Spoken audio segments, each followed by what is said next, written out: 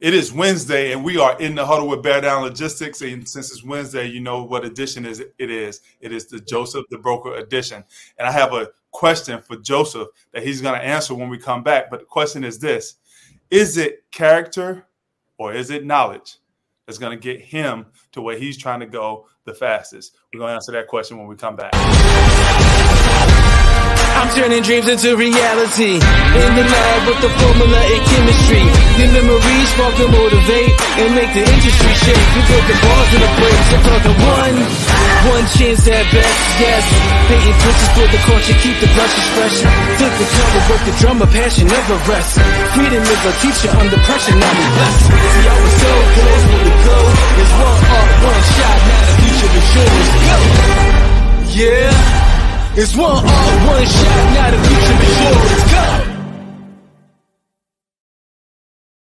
As they say, go. Now we're going. We're in the huddle with Bear Down Logistics and my man Joseph the Broker. And I told you guys I had a question for Joseph. Is it character or is it going to be the knowledge and skills that's going to help him get to where he's going to faster than anything else? But before we get into that, because I have my own thoughts on that, so I'm very, very interested to see what Joseph has to say about that. But before we get into that, Joseph, you've been doing something a little bit different, or you tried something a little bit different to go with the other array of bag of tricks that you have to go out and get some customers and get some clients.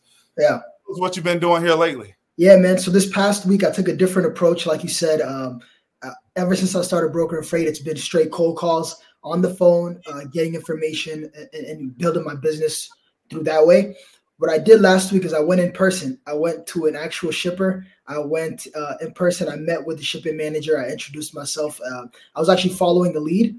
And so I went in person. I decided to meet the guy up there, and I enjoyed it. It was great. It's so much more different than on the phone or doing an email. And so that's the approach I took last week, and safe to say, I think it went well.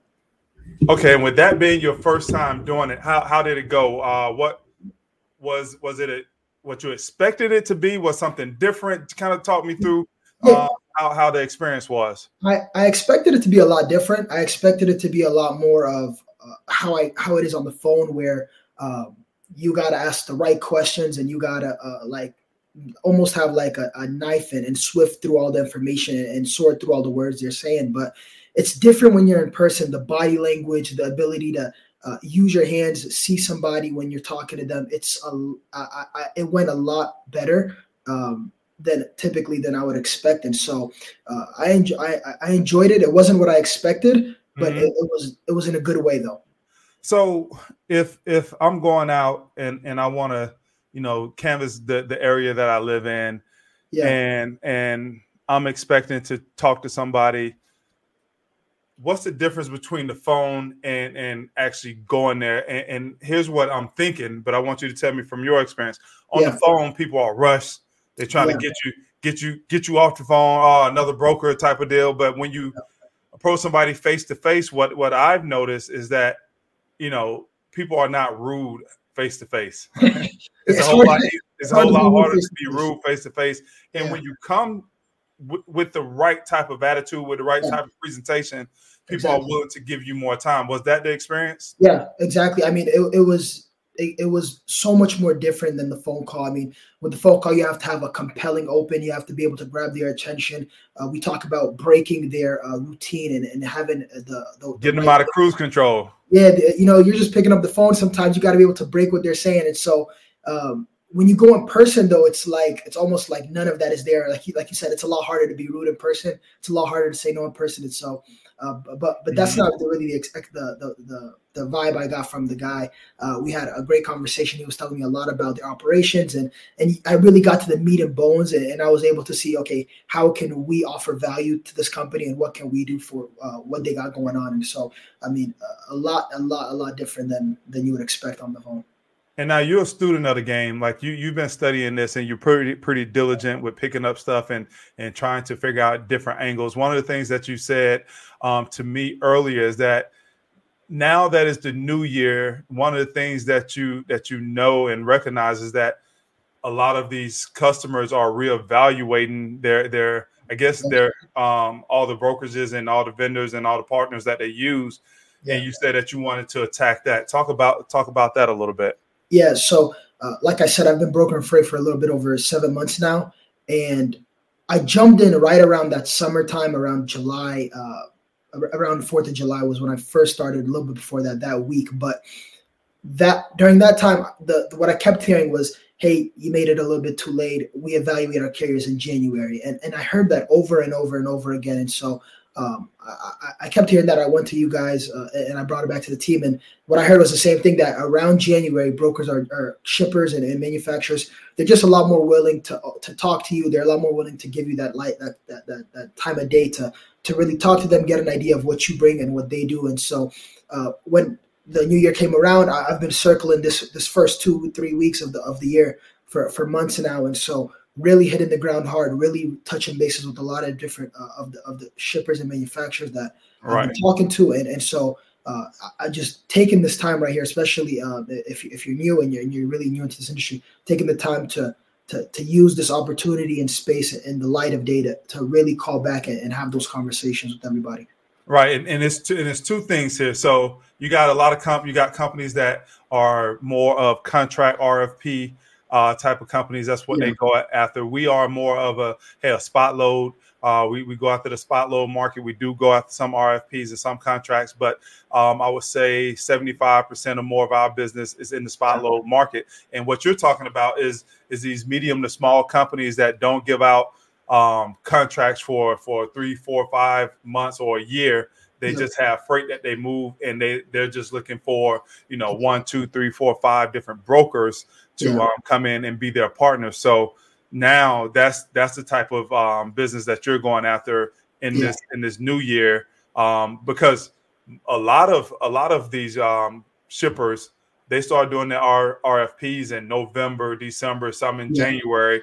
But what we're talking about here is specifically in the market where it's on the spot market. It's a spot market. So now here's the question. Yep. and I'm interested to see how you answer this. And I didn't give you any time to prep for this. Yeah. Right before we came on, I said I'm gonna ask you a question. And then 30 seconds later, we were opening up, and I was telling everybody that I was gonna ask you this question. Yep. And I want you to think about it like this. Take yourself out of it. You're not the person. You're looking at another person, and you're hiring somebody for Beacon Bridge for your own company, right? Yeah. Are you going to hire somebody because of their character or because of their knowledge and skills, with the thought process they're going to be able to produce quicker because of one or the other? Which one would it be, character or knowledge and skills? I think, and I was really, when you mentioned it, it's been playing in the back of my head this entire conversation. That's why I didn't want to give you a whole lot of time to think about it. I mean, I would have to lead, and I would also say it depends on what my goal is as well. But I think 9 times out of 10, you got to go with the character. I mean, knowledge and skills are extremely valuable. You don't get anywhere without having the right knowledge paired with the right skills. But if I had to pick somebody that I would invest in and somebody that I would work with and trust in, it would have to be the person with the character, the right motor, the person that's willing to do the right thing over and over, even when there are no results. And so, I mean, when I'm thinking about this question off the top of my head, I know the knowledge and skills is where you make the money, but I think if you're trying to build it over a long period of time, the knowledge, the character, eventually a long way around kind of comes full circle, and I think you get to where you're actually trying to go. And you're hearing this from a 21-year-old. I just want y'all to know that out there. I think you're spot on. I will always take the character over the knowledge and skills. Yeah. Here's why: because the knowledge and the skills can be developed, right? And can be learned. The character, it can be developed over time, but it has to be something that's within somebody already. Yeah. To want to do the excessive hard work that we have to do in order to build a book of business, right? Yeah. This industry is not for the weak at heart, and you already know that. Yeah. So to have that character, to be able to stick with it, to be able to make those phone calls, to be able to do all of the little intricate details that we have to do, like you said, and then there's no payoff for a long period of time. That takes character, and most people, after 90 days, they're done. They're done. It gets going. Yeah. So, you've been 21 and looking at some other young people out there that's thinking about getting into this industry. Why is this a good or not a good industry to get in if you're your age? I mean, I would say it's good. And again, take yourself out of it. Yeah. I would say it's good for the reasons where it's just you get that experience and that real, like just that real world scars that you can't get anywhere else.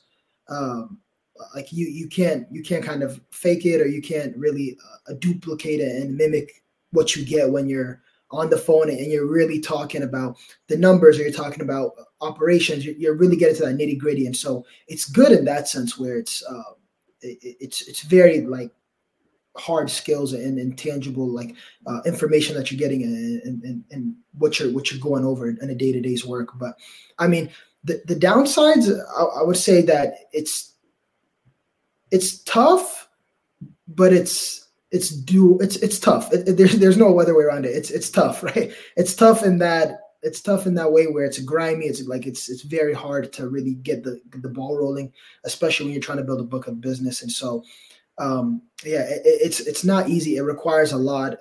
You have to focus. You have to be diligent with the skills and the time that you're spending. And so it's good because you get that real experience, but it's also tough because it's just, it requires a lot. And if I could be like very, very open and transparent, I know that's what type of guy you are anyway. Yeah. For someone like you that's 21 years old, it's different from somebody that's 35 with kids, right? Sure, somebody that's 35 with kids couldn't take the risk that you're taking on yourself this young, because you don't have the bills. Yeah. You still can lean on mom and dad. Yeah. And so you have that time to really dig in and say, okay, if this take me a year to 18 months to really start making some money, I have the time to do it. But if I'm 35 and I got a car note and I got, a kid and I'm about to get married or got a wife and a house, it's a little bit now, you got to go a different direction than being an agent, right? Because agents get paid on commission. Now you can still go in and be and work in the industry and get paid good. But there's a difference there. But you've been willing to take a chance on yourself and say, hey, I don't know anything about this. I'm gonna learn it. I'm young, but over the course of the next year, 2, 3 years, you're betting on yourself that you're able to provide a handsome income for yourself over that amount of time. Yeah, I mean, you said it spot on. That was kind of my mindset, and definitely it would be a lot more different if I had all those responsibilities of just kind of life weighing on me. So I took the time now while I'm young. I could kind of take a shot, take a swing at it, and so that's spot on, Doug. Yes, sir. Yes, sir. Anything else you want to mention, bring up before we get out of here about this good old freight broker market industry or what are some of the things that you're going through? And nothing specific, but honestly, just that I'm on these phones, I'm making the calls, I'm trying to build this book of business, and so if you guys are any shippers or manufacturers out there, I'd love to see if we can have that conversation. Yeah, man. And again, every Wednesday, we're trying to nail down this time. We're really messing around with it. It was 12, and then I moved it back to 2. So we're going to try to keep it at 2 o'clock so people know that it's appointment time setting. And follow this guy's journey, man. Joseph the broker, like I say, he's been in it around end of June, early July, and he's starting to get it going. And as he gets it going, you can learn a lot from his experiences. Somebody just said, what's this right here? They caught the tail end of it.